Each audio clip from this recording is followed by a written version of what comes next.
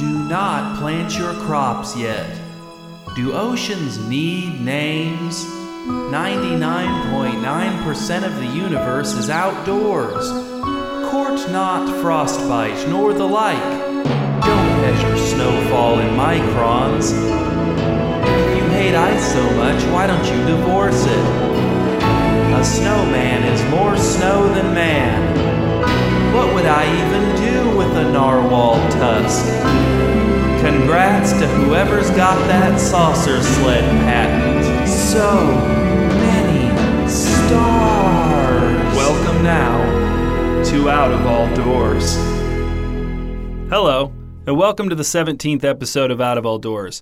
I'm your host, Adam Drent, and I'm the aforementioned host of the aforementioned Out of All Doors, a podcast about, of all things, the outdoors and the people who love it most.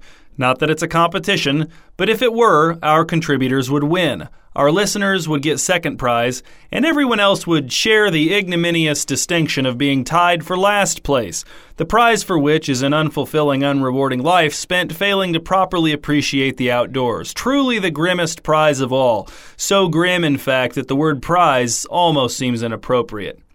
Now let's take a step back and examine a small part of what I just said. A podcast about the outdoors.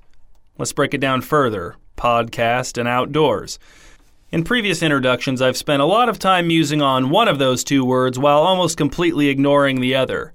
Sure, this podcast is about the outdoors, but it's also a podcast. It's a piece of media, a finely crafted blob of monthly content that requires a lot of work, organization, coordination, and computer literacy to bring it into being so that you can then listen to it from beginning to end, enjoying most of the segments, but probably some more than others. And maybe you don't enjoy a few of the segments at all, but you don't hold that against me or the podcast as a whole. But I can already hear a few of you critics out there saying, "Oh, but Adam, you say you're all about the outdoors, but a podcast is something you make indoors." And to them I say, where do you think they make hiking boots? And then I can hear another wave of critics like, "Oh, Adam, that's a classic example of the straw man logical fallacy. That's not actually the problem your critics have with your podcast." And to this new set of critics, I say, look down at your shirts, and when they do, they see that they're wearing shirts that say, "I don't understand logical fallacies" on them. And once again, I've bested my critics.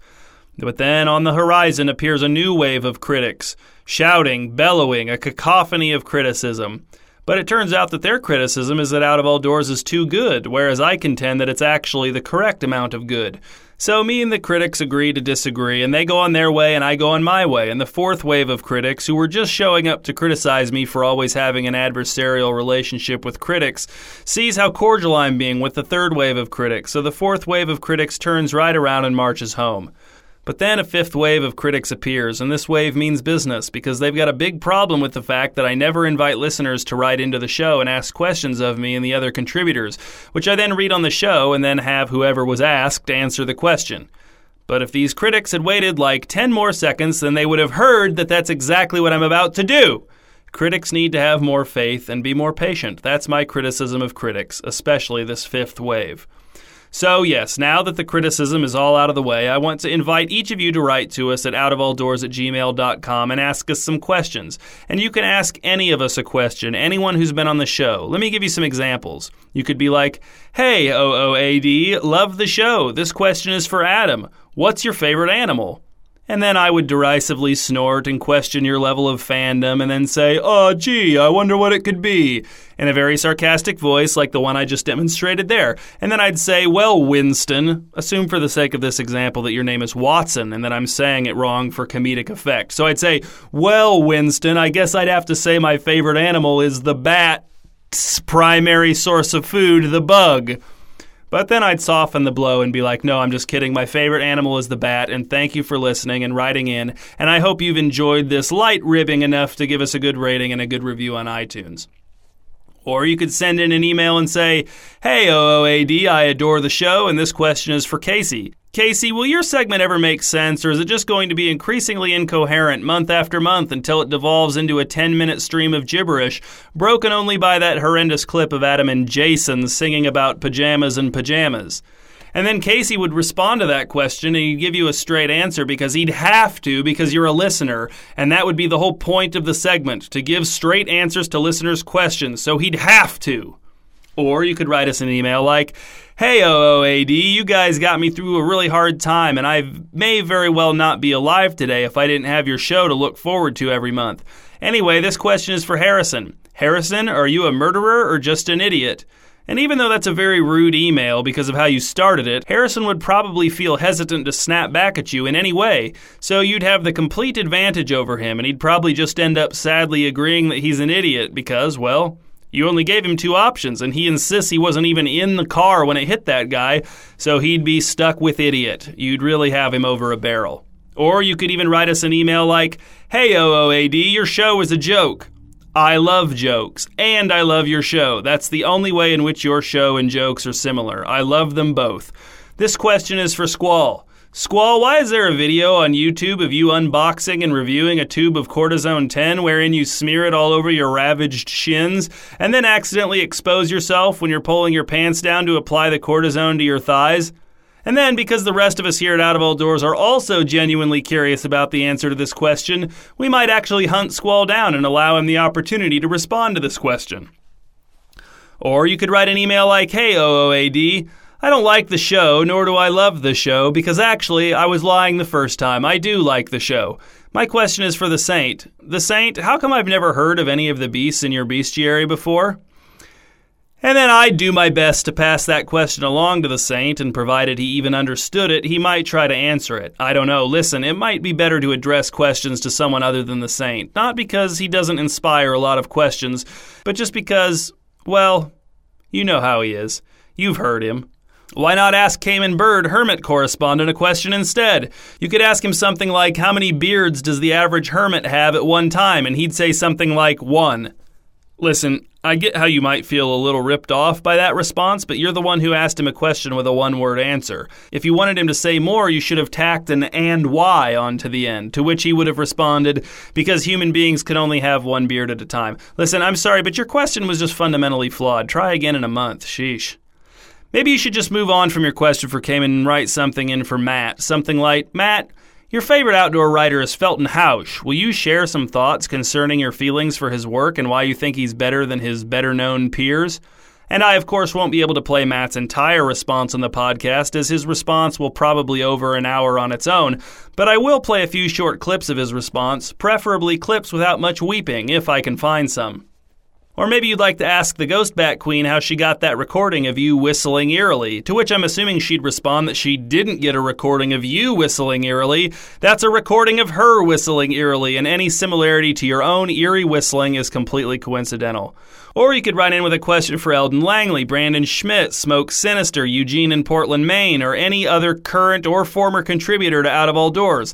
Although I'm currently not on speaking terms with Cousin Ben, and don't write in any questions for Grang. Not that any of you would, but even ironically, like, "Ha ha, we get it, you have a question for Grang." Just, no, you're not being funny or original. Finally, I'd like to do something here that I usually do in the sign-off at the end of the episode. Make a nonchalant plea for the 3 R's, ratings, reviews, and recommendations.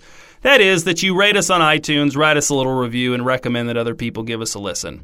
And now, with all that said, let's begin, shall we?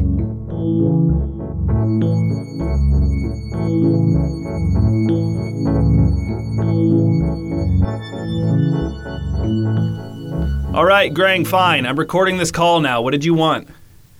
You're recording it now? Right now? This is going to be on the podcast?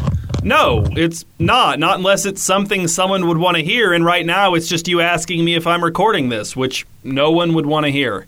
But you are recording? Yes. Okay, perfect. So, Drent, as you know, Christmas has come and gone. And as you also know, it's customary for friends to get friends gifts to celebrate the season. Now, I realize a full month has passed since Christmas, and I did try to get your gift to you on time, but I had a little trouble getting in touch with you since you weren't responding to my calls, or my texts, or my emails, or my letters. Well, I didn't know you were trying to give me a gift. I thought you were just going to complain about my canceling the corn dog segment.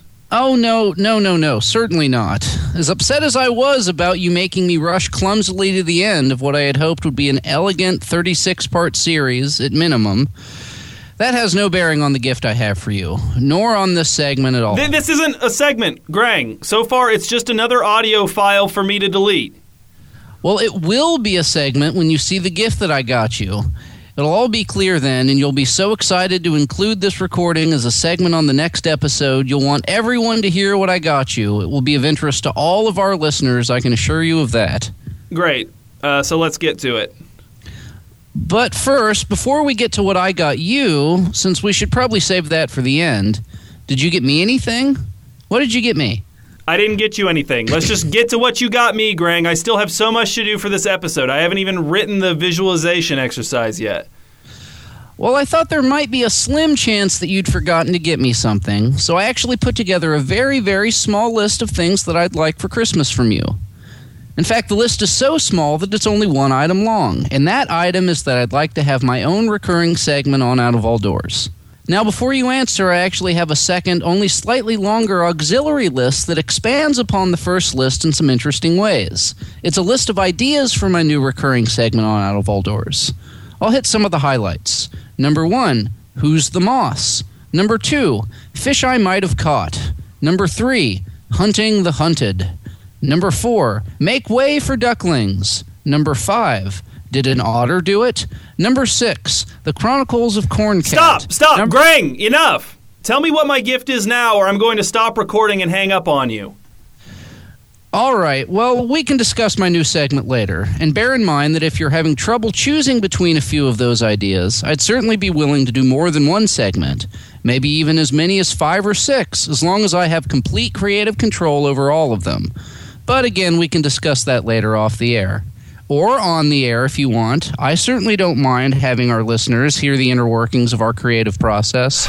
But for now, are you on your computer? Yes, we're on Skype. We're talking on Skype right now. All right. Now open up your internet browser of choice. Okay, now what? Is it Safari? It's Chrome. Keep going. Come on. All right, find the address bar at the top of the screen. It should be long and narrow and whitish, I believe, if I remember Chrome correctly. Grang, you are teetering on the razor's edge right now. Type the following: www.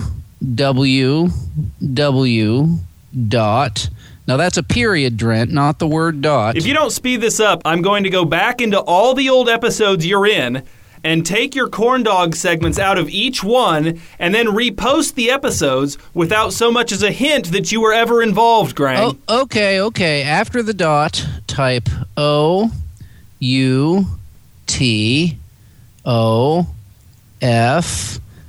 Are you sending me to the old blog address, outofalldoors.wordpress.com? Is that where I'm going? Yes, you guessed it. Go there now and look. Okay, well... Okay, well, I'm here. Surprise! I figured out Maya's password. I got the old Out of All Doors blog back for you, Drent. See? Don't you see? Well, there's no sign of Maya's unholy blog, so that's good, but it looks like it's owned by some kind of door company now. There's a message here. Future online site of the Out of All Door Company. Whenever God closes a door, it's an out of all. What are you talking about? Hold on, let me go there myself. Let's see. www.outofalldoors.wordpress.com. Some kind of error. It's 3 W's, Grang. www. Oh, right. Let me try again. Oh, okay. Wait. What's this? What's going on? There was supposed to be a special message I left for you here. I don't understand. Okay. Let me try to log on. No. The password's been changed. Someone else must have figured out my login information since the last time I was on the site and used it to take over the domain. Wait. you're saying you figured out Maya's login information, and instead of just telling me right away, you logged in to the blog and changed the password and set up a special message and spent a whole month trying to set this call up without giving me any specific information, and then somehow someone else figured out your login info and stole the site again, except this time it's a total stranger? Drent. Yes, that's what happened. I don't understand. How did you get the login information from Maya? It took months of careful calculation and elaborate deception. First, I created a new email address and a new Facebook account, and I pretended to be a staunch indoor enthusiast named Alfonso Porterkitch, who had stumbled across Maya's blog and wanted to contribute to it. She was suspicious at first, but little by little I convinced her that I was real, that I was genuine. The things I had to say to her, Drent, they turned my stomach. I had to declare my hatred of the outdoors to her over and over again. And every time I'd feel a stabbing pain in my heart, I'd think about how you would react if you were to ever hear me saying such things. And I thank God each night that you never did and never will. But I kept at it because I knew that in the end it would be worth it. Because eventually I'd be able to present you with the blog, scrubbed clean of all Maya's filth, fresh and ready for us to reclaim it and rebuild. But it's gone now. It's gone. Because some door company with a name bizarrely similar to ours got it from you, somehow. How could they have gotten your new login information, Grang? That doesn't make any sense. I have no idea, but I'm going to get to the bottom of this. I'm going to make this right. Drent, I shall now swear the oath of allegiance to Out of All Doors. Recite to me the oath, and I'll repeat it after you, thereby fully and officially committing myself to this noble cause as I must. Well, I don't know what you're talking about. There's no oath of allegiance to Out of All Doors. Drent, don't try to shield me from my duty. Read the oath. I won't give you a moment's peace until I've sworn the oath. Fine. Okay. Repeat after me. I, Grang. I, Greg. I, Grang. I, Grang. Swear an oath of, allegiance to Out of All Doors. The end. Swear an oath of allegiance to Out of All Doors. The end. But this is not the end, for now that I've sworn the oath, I'm honor-bound to find this password, to pursue it, to hunt it down, to capture it, and return it to you, Drent, and to Out of All Doors, the true and rightful owners of www.outofalldoors.wordpress.com. And then and only then will I accept my segment or segments on the podcast. So, wait, hold on. You're going to find this password somehow? How are you going to do that? With determination, with force of will, dogged persistence, investigative prowess, and my powers of deduction. All right, great. Well, this has been a total waste of time. I'm further from getting the blog back than ever. Great gift, Grang. All is not lost. I'm going to get the password back, Drent. I took an oath. So are we done here? Well, I still have a few ideas for my new segment that I wanted to run by you real quick. Grang, no. Are you kidding? You're asking about getting your own segment now after what just happened? Do you not see how bad this timing is? You're right. Priorities. First, I get the password for the blog back to prove that I'm ready to have my own segment again.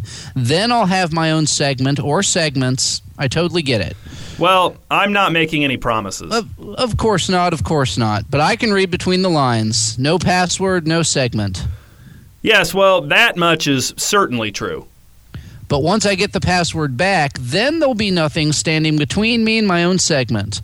I'll probably keep working on some ideas for segments, actually. That way, as soon as I get the password, we can start work on my segment right away because it'll be a full... All right, Grang, I've got to go now. I'll talk to you sometime. Drent, I'll call as soon as I know more about the whereabouts of the password. I'll keep you in the loop every step of the way. Not necessary. Just tell me if you get the password. Bye. Bye.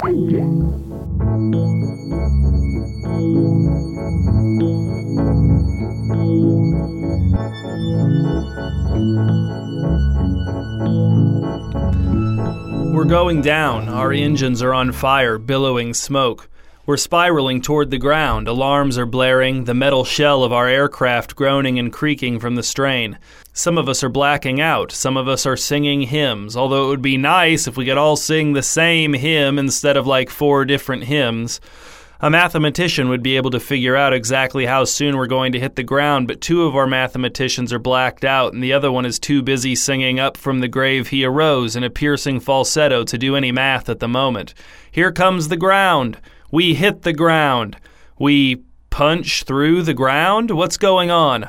I'll explain at the end, but for now, just know that we see a lot of black shapes flapping past the windows of our cockpit because we have entered the battery.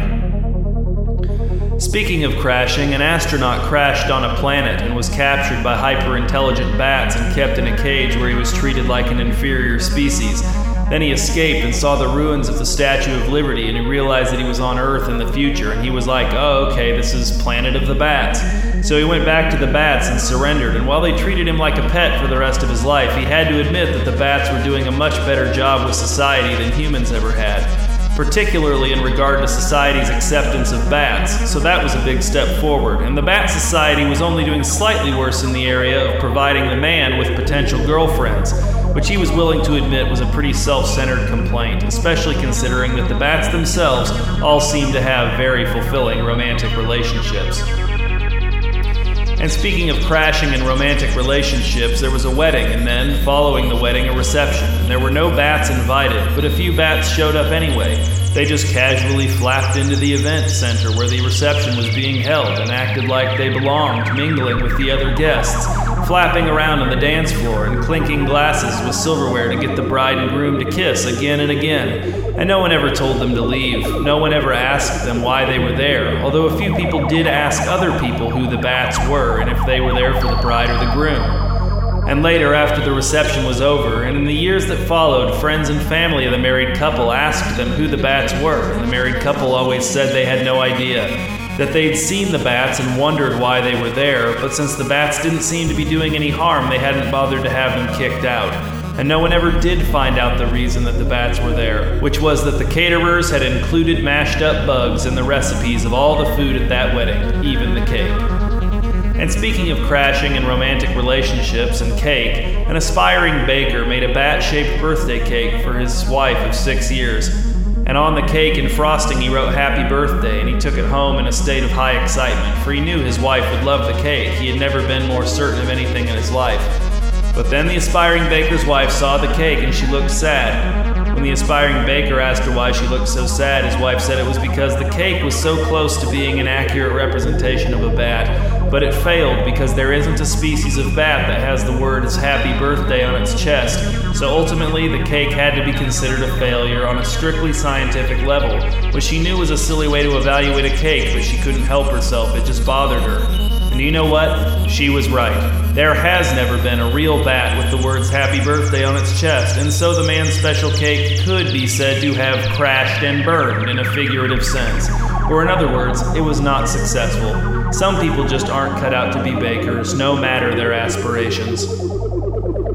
And speaking of crashing, romantic relationships, cake, and aspirations, there was a man who aspired to be the best professional matchmaker of all time. That was his grand goal. But one night when he was riding a bike and a bat swooped down in front of him, the man, ignorant and foolish, shrieked, veered his bike off of the road, careened out of control, and crashed into 2 men who were carrying a giant cake on a tray, and all 3 men were injured. But the bat flew away unharmed and untouched by the man's prejudice, and this is a valuable lesson that sometimes the people we hurt with our prejudices are not bats, but rather ourselves and men on the street who are just going about their business. You're probably wondering if that man went on to achieve his goal of being the best professional matchmaker of all time. Well, I'll tell you his name. His name was Dirk Maserly. Had you ever heard of him before this story? You hadn't? And are you pretty in the loop in the professional matchmaker community? You are? Well, then there's your answer. And speaking of crashing, romantic relationships, cake, aspirations, and bicycles, there was a different man who also aspired to be the best professional matchmaker of all time, and who was also riding his bike one night when a bat swooped down in front of him. Charmed and intrigued, the man shrieked in delight, swerved abruptly to follow the bat, careened out of control, and crashed into 2 men who were carrying a giant cake on a tray. But none of the men were injured. The giant cake cushioned their fall, and they all ended up laughing and covered in frosting, rolling around on the sidewalk and having the time of their lives. And the bat flew away without caring that it had brought these moments of pure joy into the world, but responsible all the same, and therefore worthy of all the credit. And this is a valuable lesson that sometimes when you allow yourself to pursue your love of bats with your whole heart, you actually become invulnerable to physical injury. You're probably wondering if that man went on to achieve his goal of being the best professional matchmaker of all time. Well, I'll tell you his name. His name is Chris Mink. Had you ever heard of him before this story? You hadn't? And are you pretty in the loop in the professional matchmaker community? You aren't? Well then, of course you haven't heard of him. Why would you expect to? I told you I'd explain how crashing into the earth actually resulting in us ending up in the battery. Well, the explanation is that we weren't actually crashing into the earth. We were crashing into a life-size replica of Earth made out of wire and paper and filled with bats. So when our crashing plane struck the surface, we just punched right through it. So now we're just continuing on through the dark, hollow center of the replica. Bats flapping out of our way as we zoom by, maybe using their wings to wave the smoke out of their eyes in irritation after we've passed, and then forgetting we were ever there. And us? Well, eventually we'll punch through the other side of the replica and continue out into the black void of space until we hit another planet, or maybe we never will. Maybe we'll just keep crashing forever until we've sung every hymn we can think of and we've all blacked out, and our plane will hurtle on into the inky void in persistent silence, and we will leave the battery.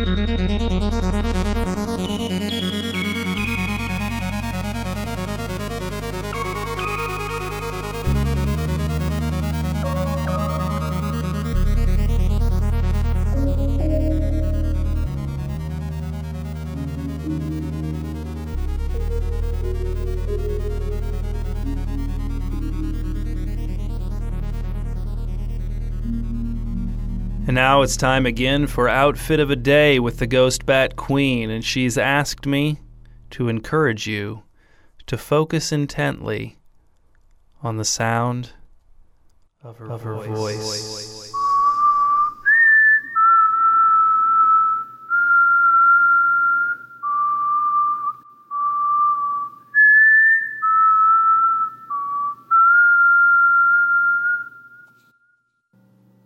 The outfit of a day is my attempt at ASMR. The bear's fur was so soft. The fox's tail is bushy. It sways in the wind. The frog fell asleep on the lily pad. The sloth ate the green bean and smiled. The baby sloth is swaddled in a little cotton nightgown and tucked into bed, with a warm blanket that is fresh out of the dryer. The baby sloth drifts right off to sleep. The baby sloth has peaceful dreams.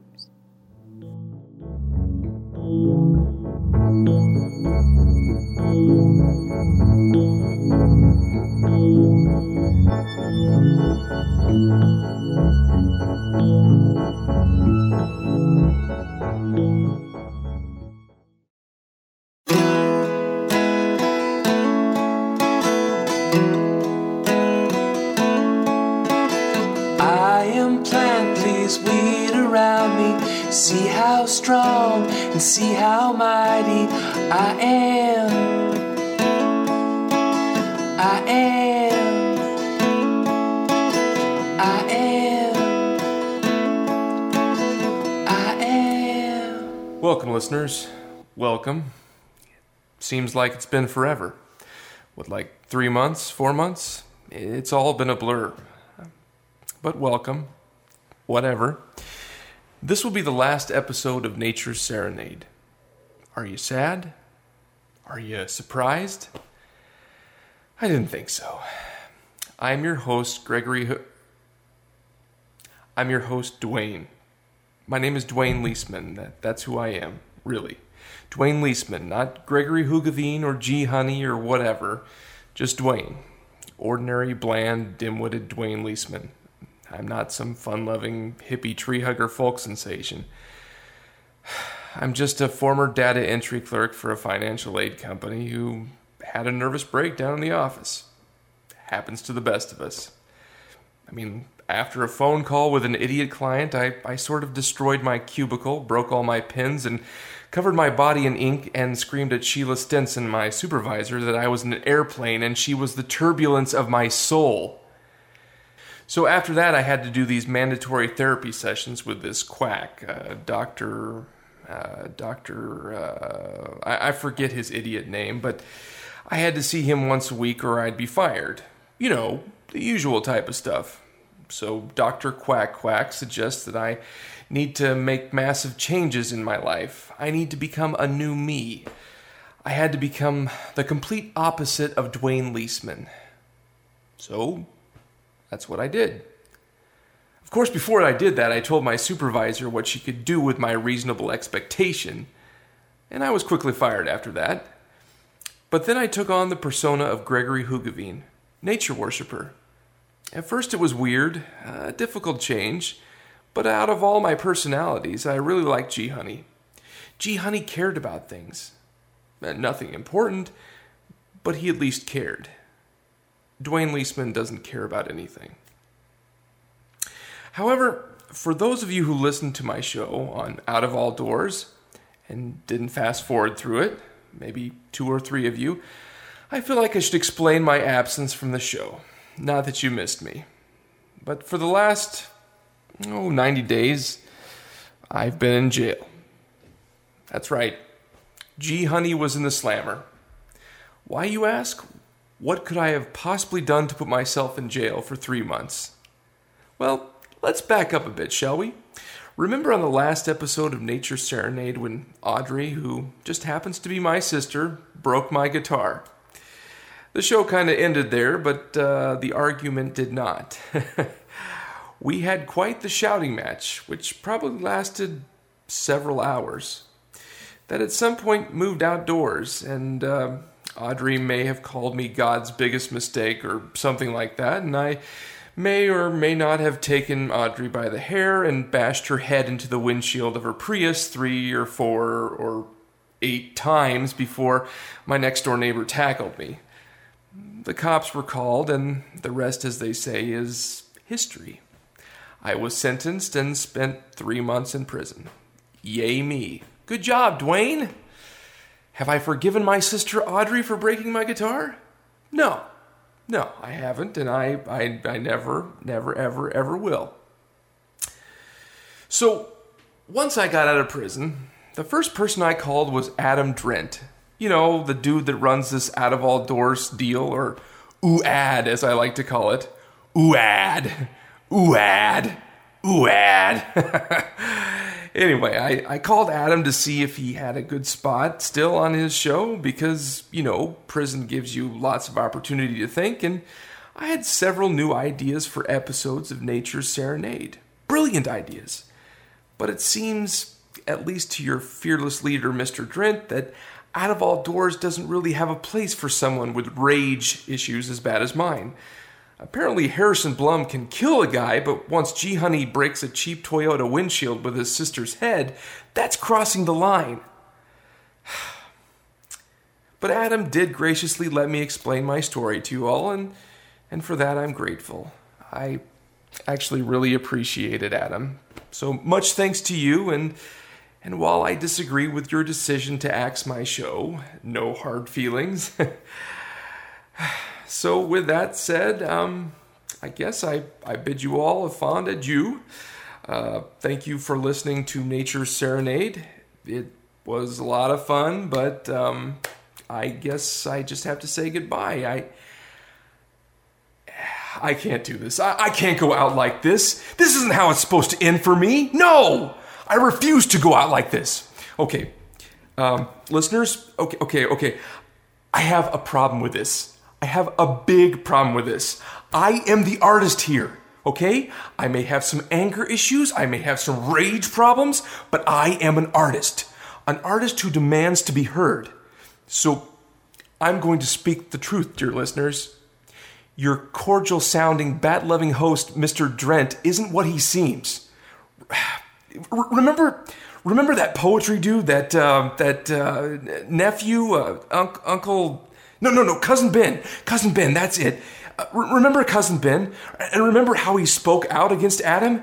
Is he still on the show? No, because he told it like it was. And anyone who does that on Out of All Doors becomes an outsider, becomes pariah, becomes quickly forgotten.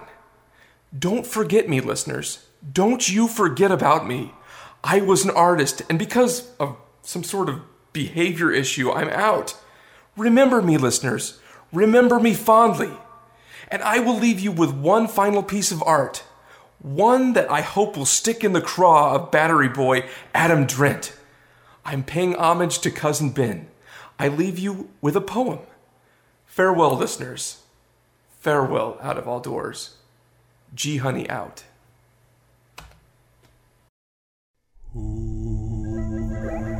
Thought I'd take a walk outside today. Seemed the thing to do. Hell, anyway. Take a look around to see what I could see. Saw all the people living so naively, hypnotized by all they can't be. Should be easy to manipulate. I am plant, please weed around me. See how strong and see how mighty I am. I am.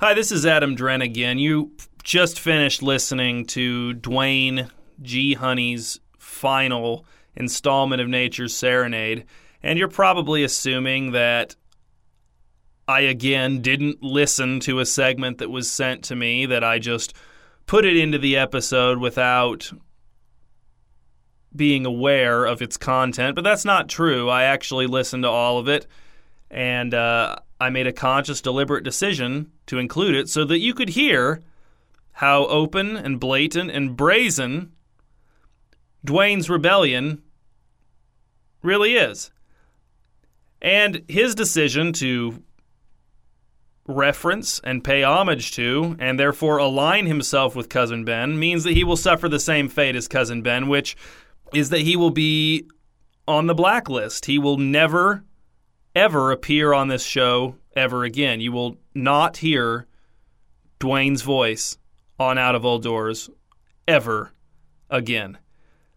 And I just wanted you all to hear what he said so that you would understand my reasoning and you would see that this decision is justified.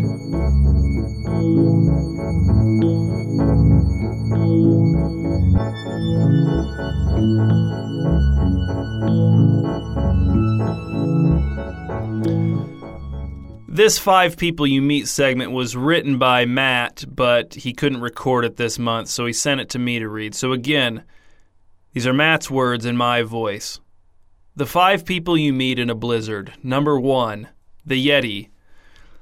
The wind is cold as it whips the fresh falling snow. The moon above casts a luminous glow. Then there in the whiteout comes a sound very deep, the grunt of an animal as it lumbers and creeps. Is it a canine or a more feline breed? What God-forsaken wretches' cries do we heed? Is it man, is it beast, is it dying or deadly? The wind carrying its cries in a blood-curdling medley. It's the Yeti it is, and he seeks your blood too. Run as you must, but he will always pursue. For the Yeti thrives in the blizzardy night. Out of the dark comes such an awful fright. He reaches and grabs and rips limb from limb, pulling you apart with a smile so grim. For he's the Yeti, never killed, never dead. The Yeti follows the blizzard wherever he's led. Number 2, the false Yeti. The false Yeti is like just a sucky imposter. He's not even a real Yeti. I think it's a guy in a bear suit who rolled around in dough to make it look white, and now he's walking around or whatever, even though it's a blizzard. Hello? So yeah, there's the false Yeti, some idiot in a dumb mascot suit, walking around in the snow, grumbling and mumbling like a moron, scaring no one because he can't even see through the eye holes because there's dough in them. And the dough is getting wet and hardening, so he's just a stupid, blind, dumb idiot, and we can all see it's not real fur, and oh my gosh, I hope the real Yeti just kills or eats him or whatever.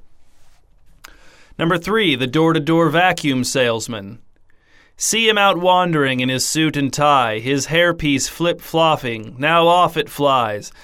He's out there door-knocking, getting last-minute sales. He slips on some black ice, lumbers fatly and flails. Hear him howl out about discounts and suction. His vacuums come with every attachment and function. His awful gait, like the dead man exhumed, he won't stop until every carpet is groomed. Snowdrifts don't stall him as he grunts and guffaws, a winter-born warrior, nose tipped with frost. No one is safe, neither dad, daughter, or son. The Yeti buys a vacuum before he knows what he's done. Number 4 is Jack. You've all seen Jack. He's out there again, shoveling his drive for the 3rd time this hour. These blizzards really do a number on him. I wish he'd go inside and relax. Life's been hard on Jack since his wife left him for that vacuum guy. He's like obsessive about it. Have you seen his garage? I mean, every tool has its place, and it cannot be moved 1 single inch. Everything's always spotlessly clean. I mean, this is a guy who has a garage and uses it for his car, not just to store a bunch of old refrigerators like the rest of us. And he has electrical tape down on the garage floor to mark where his tires should stop when he pulls in. Anyway, Jack is not a man to let the snow fall on his driveway. Oh no, sir. He's going to be out there shoveling every drop as soon as it lands. You can hear him singing his crazy song, too, about how if his wife wants it so clean, how's this work for her? How clean is this? Of course, you may not know about last time it snowed like this, when Jack plugged in his vacuum cleaner to an extension cord and trying to vacuum up the snow off his driveway just to show that the vacuum would malfunction, which it did, of course. And then, as if that didn't prove the point, Jack lit the thing on fire. We sent him a Christmas card, but we don't really expect a reply. And number 5 is the Die-Hard Caroler.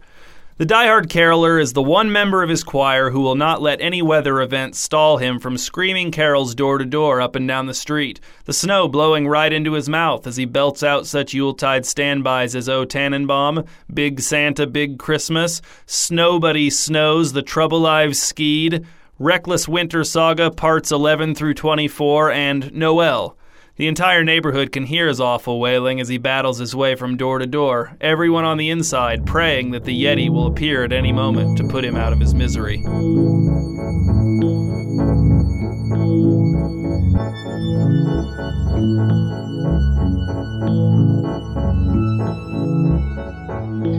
Hey Adam, this is Cayman. I haven't had a chance to call in, and I've been working non-stop since last month, so I thought I'd just make a quick recording on my phone and send it in.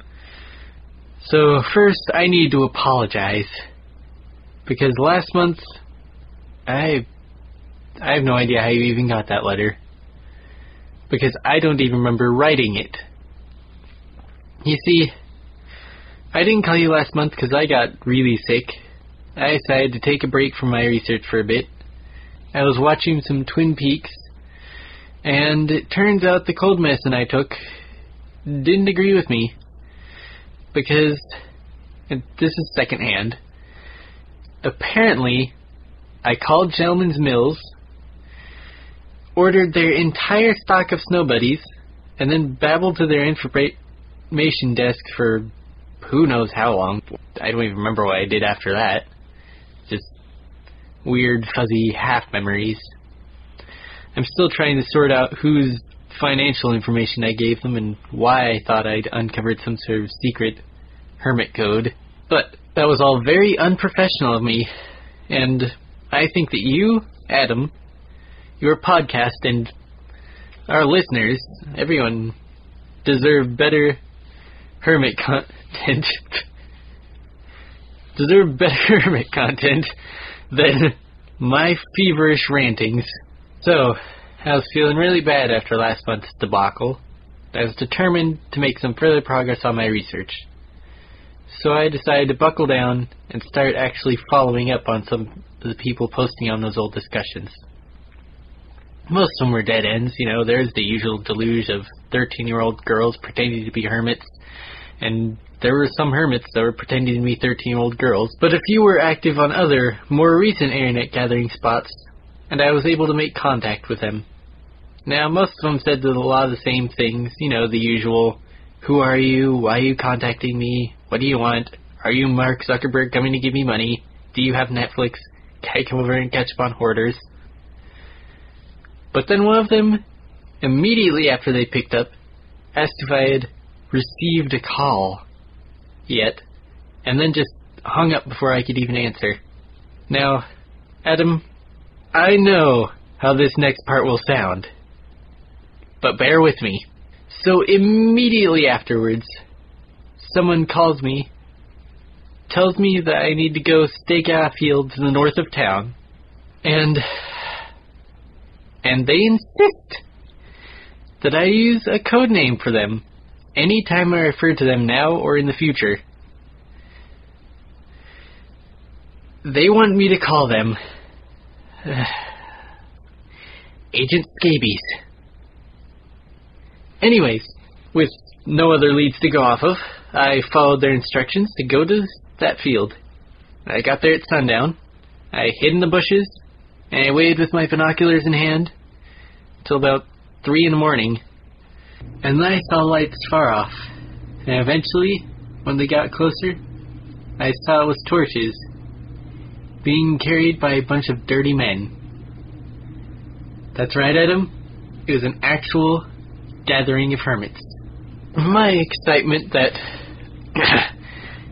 scabies had actually come through and wasn't just another 13-year-old girl with too much spare time and an ill-advised obsession with hermitry, was short-lived, however, because as soon as the hermits got to the clearing, they spread out, staked their torches in the ground, and pulled out all sorts of weapons. Yes, Adam, they had weapons. I didn't take any more cold medicine before then, and I'm certain I wasn't hallucinating because of the cold. They really had weapons. They had pipes, bats, golf clubs, broken bottles. Heck, one of them even had a handrail from a local handicap van, but all of them being brandished as weapons. I had absolutely no clue what was going to happen next, because that wasn't at all what I expected.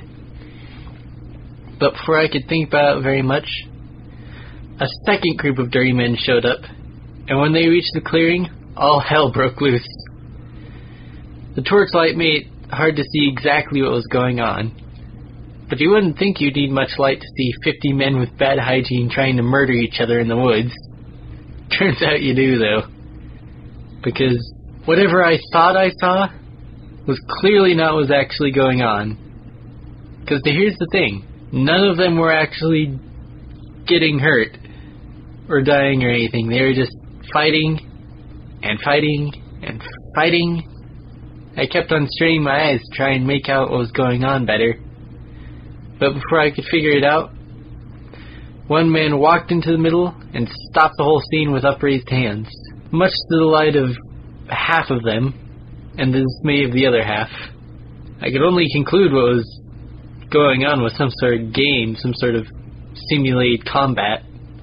Like some sort of weird hermit SCCA combat. As the hermits dispersed in every direction, I had to leave quickly, because I was very concerned now that perhaps I had underestimated them. I mean, how many people managed to not kill someone with a broken bottle in the course of a 30-minute field brawl?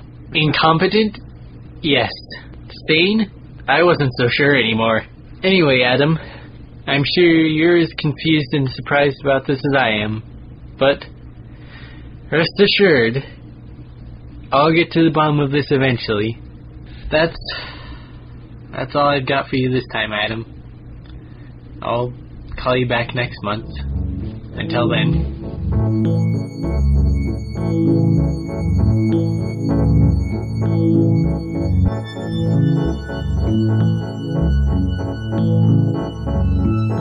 It's a new year, and that means it's time to make a real effort to better yourself. Don't kid yourself, you could be better. That's why Gentleman's Mills has assembled a series of correspondence courses for you to take through the mail system. Please keep in mind, these are correspondence courses. They are not available online, and that's by design. Here are just a few of the many enriching correspondence courses Gentleman's Mills has prepared and ready for you to pay for. Number 1, How to Read, the 4-volume box set. Each volume is filled with clear sketches illustrating for the viewer exactly what he or she must do to read. Number 2, Identify Everything. This course prepares you to identify every item that is carrying a valid license. Number 3, Kerr's Course, a primer for good dogs on how to be more like them rascally old hound dogs. Now get! Number 4, Crank It Up, the volumes. Indeterminate number of books dealing with cranking methodologies, including clockwise and counterclockwise. Number 5, Grapes of Modern Literature. Course covers the instances of literal grapes mentioned in modern works of literature. No figurative grapes are addressed. Number 6, World of Biology minus the icky bits. You won't be hearing about blood or viscera in this course. Number 7, Drying Your Clothes. Tragically, an entire course. Number 8, Full Metal Good Boy, a metalworking course taught by a former therapist who likes to reward good soldering jobs with effusive praise. Number 9, Possible Constellations. Filmed in a planetarium, this series of jerky, grainy videos features the Gentleman's Mills co-founders using a laser pointer to point out what may be constellations in the very heavens. Number 10, Blood Rain. Not as bad as it sounds, this course challenges students to identify blood and rain using special hints. For example, which one is red in color? Super hint, it's not rain. Number 11, Gray Overalls. Comes in a padded envelope. Once you've put them on, you've passed the course. Number 12, Slipstreams, Wormholes, and Molehills. Part cosmic physics, part varmint tunnelry. You choose what you want to be tested on. Number 13, The Text is Upside Down. This correspondence course features 6 mailings of massive volumes that must be turned all the way around to be read. The text is utter gibberish. Number 14, How to Notice Money. Tired of overlooking most or all of the money that you already have? This course teaches you how to see, recognize, and consciously acknowledge your hard-earned cash. Number 15, Learn to Develop a Correspondence Course. Please help us. We send you a blank notebook. You write us on how to do a correspondence course. We have no idea what a correspondence course is. Write down something, please. If you do that, okay, you pass or whatever. Please do this for us. Number 16, Grisham's Request. Ghostwrite John Grisham's next novel via correspondence course, just like all his novels have been written. Number 17, Tobogganist. How to tell a resident of Tobago through word and deed. Number 18, The Nature of Evil. This course is significantly more lighthearted than you'd think, but unfortunately this lightheartedness comes at the expense of a real exploration of the topic, and many graduates are left trying to remember if evil was ever even mentioned at any point during the course. Number 19, Truth Be Told.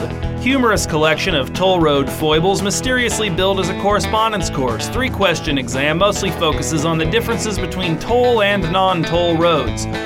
Number 20, Total Recall Correspondence Course Edition, a surprisingly exhaustive course expertly analyzing every scene of this can't-miss VHS classic. Those not serious need not apply. Number 21, Horrifying Imagery.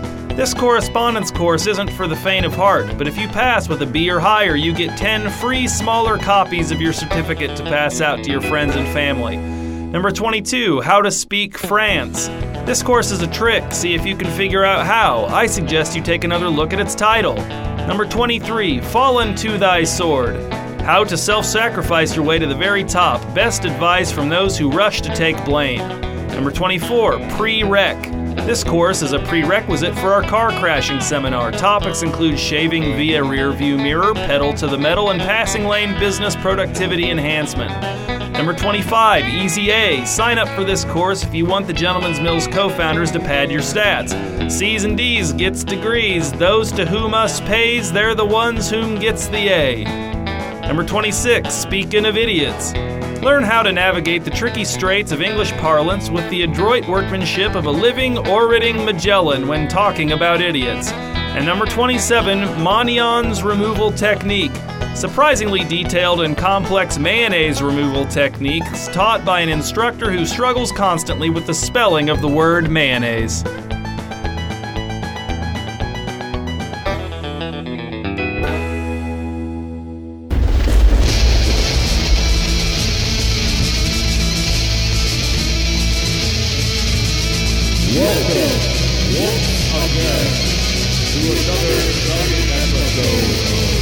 Jason and Phoebe traverse the multiverse.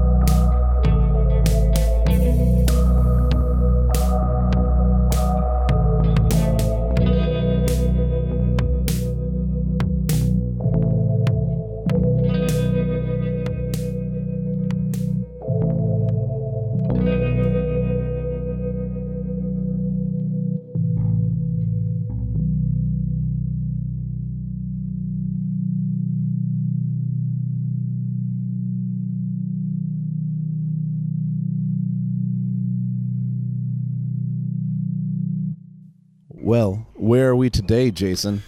Well, if my calculations are correct, you're not going to believe this, but it appears that on this version of Earth, David Bowie is still alive. Then you might as well dismantle the portal hopper. We're not leaving.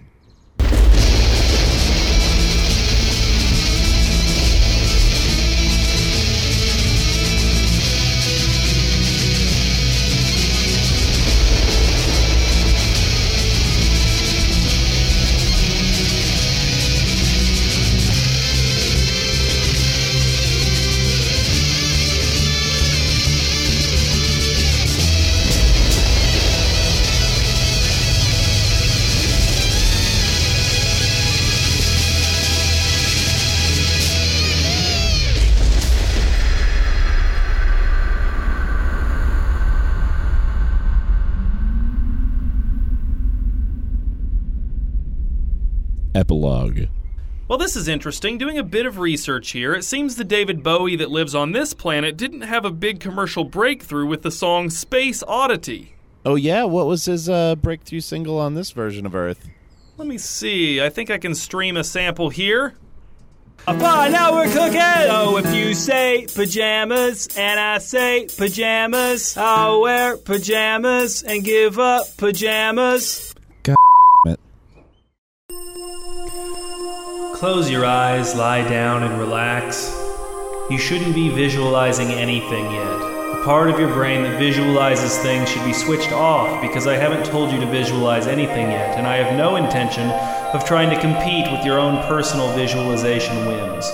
Technically, you shouldn't even be visualizing blackness because blackness is something, and if I wanted you to visualize blackness, I would tell you. But if blackness is your best approximation of nothing, then I guess I can live with it for now.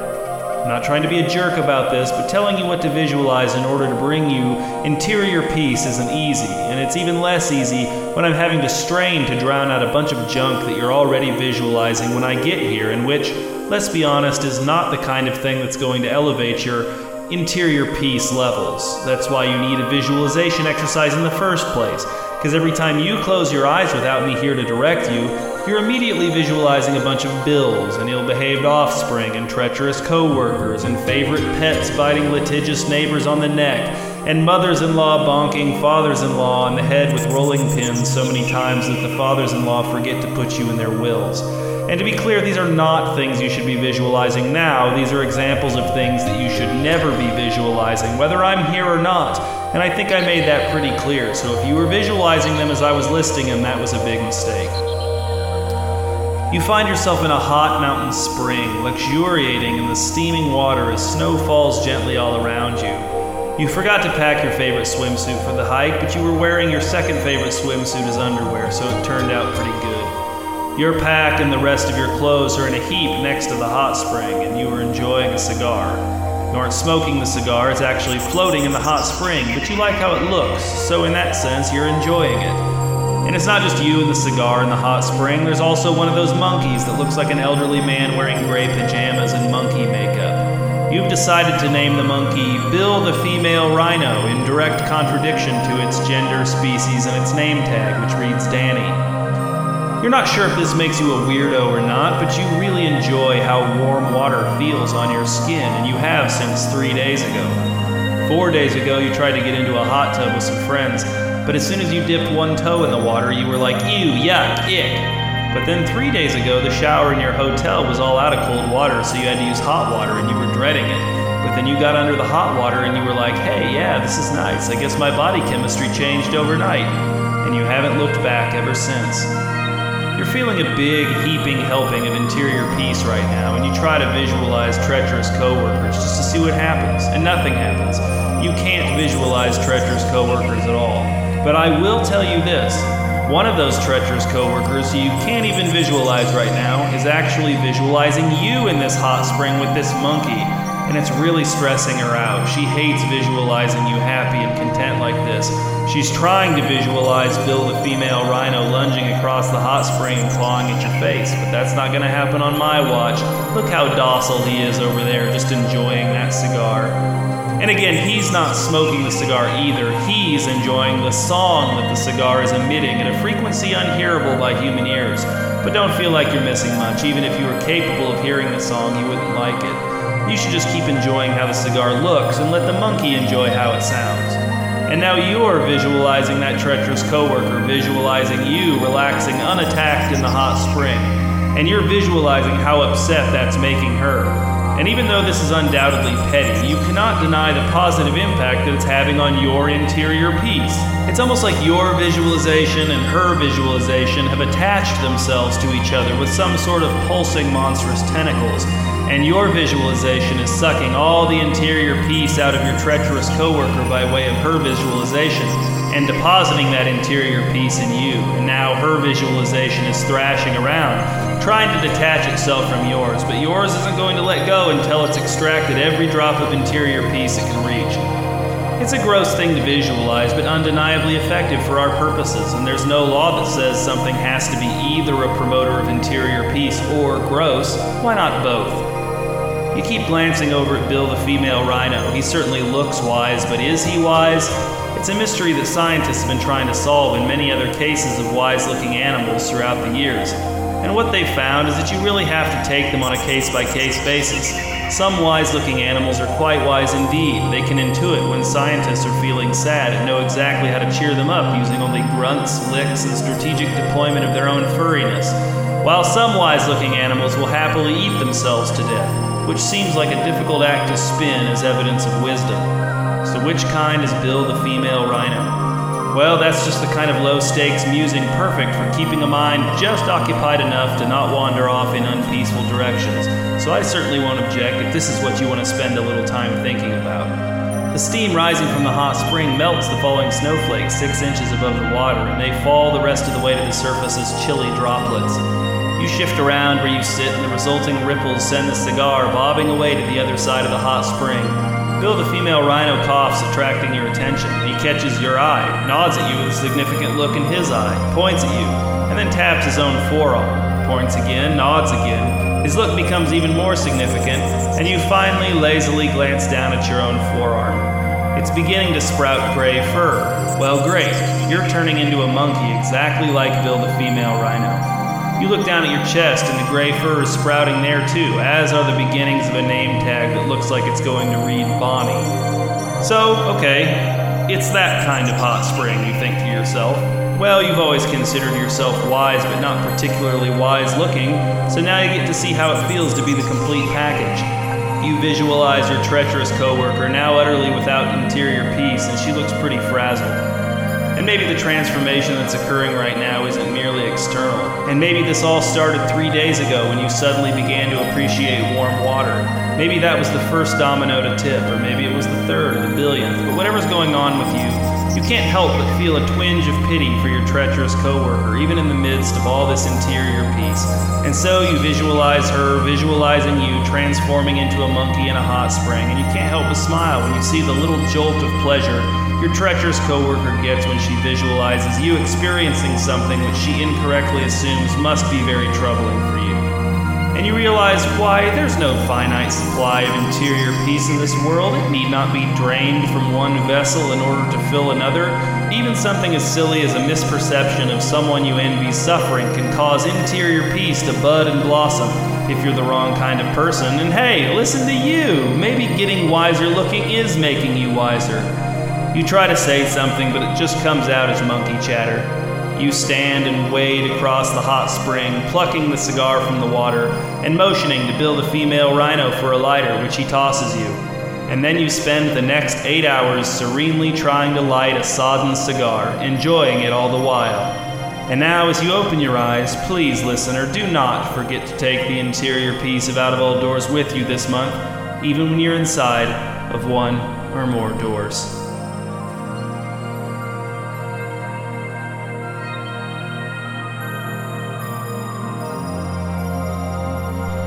Thank you for listening to the 17th episode of Out of All Doors. I'm Adam Drent, and I would like to thank Matt Martin, Casey Bai, Grang Lynch, Chris Nichols, Andy Poppenfuss, Ben Bird, Cayman Bird, KT McVeigh, and Aaron Eichenberry for their contributions, written, audible, and technical. And thanks to Casey Bai and JJ Evans for making all the music used in the show.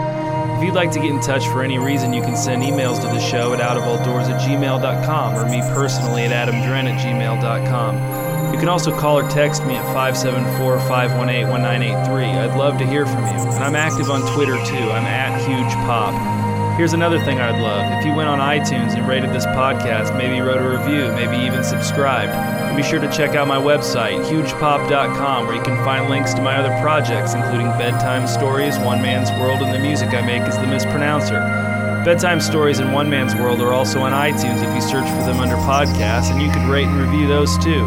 And a Bedtime Stories app is also available for all smart style phones. We'll be back in a month with episode 18 of Out of All Doors.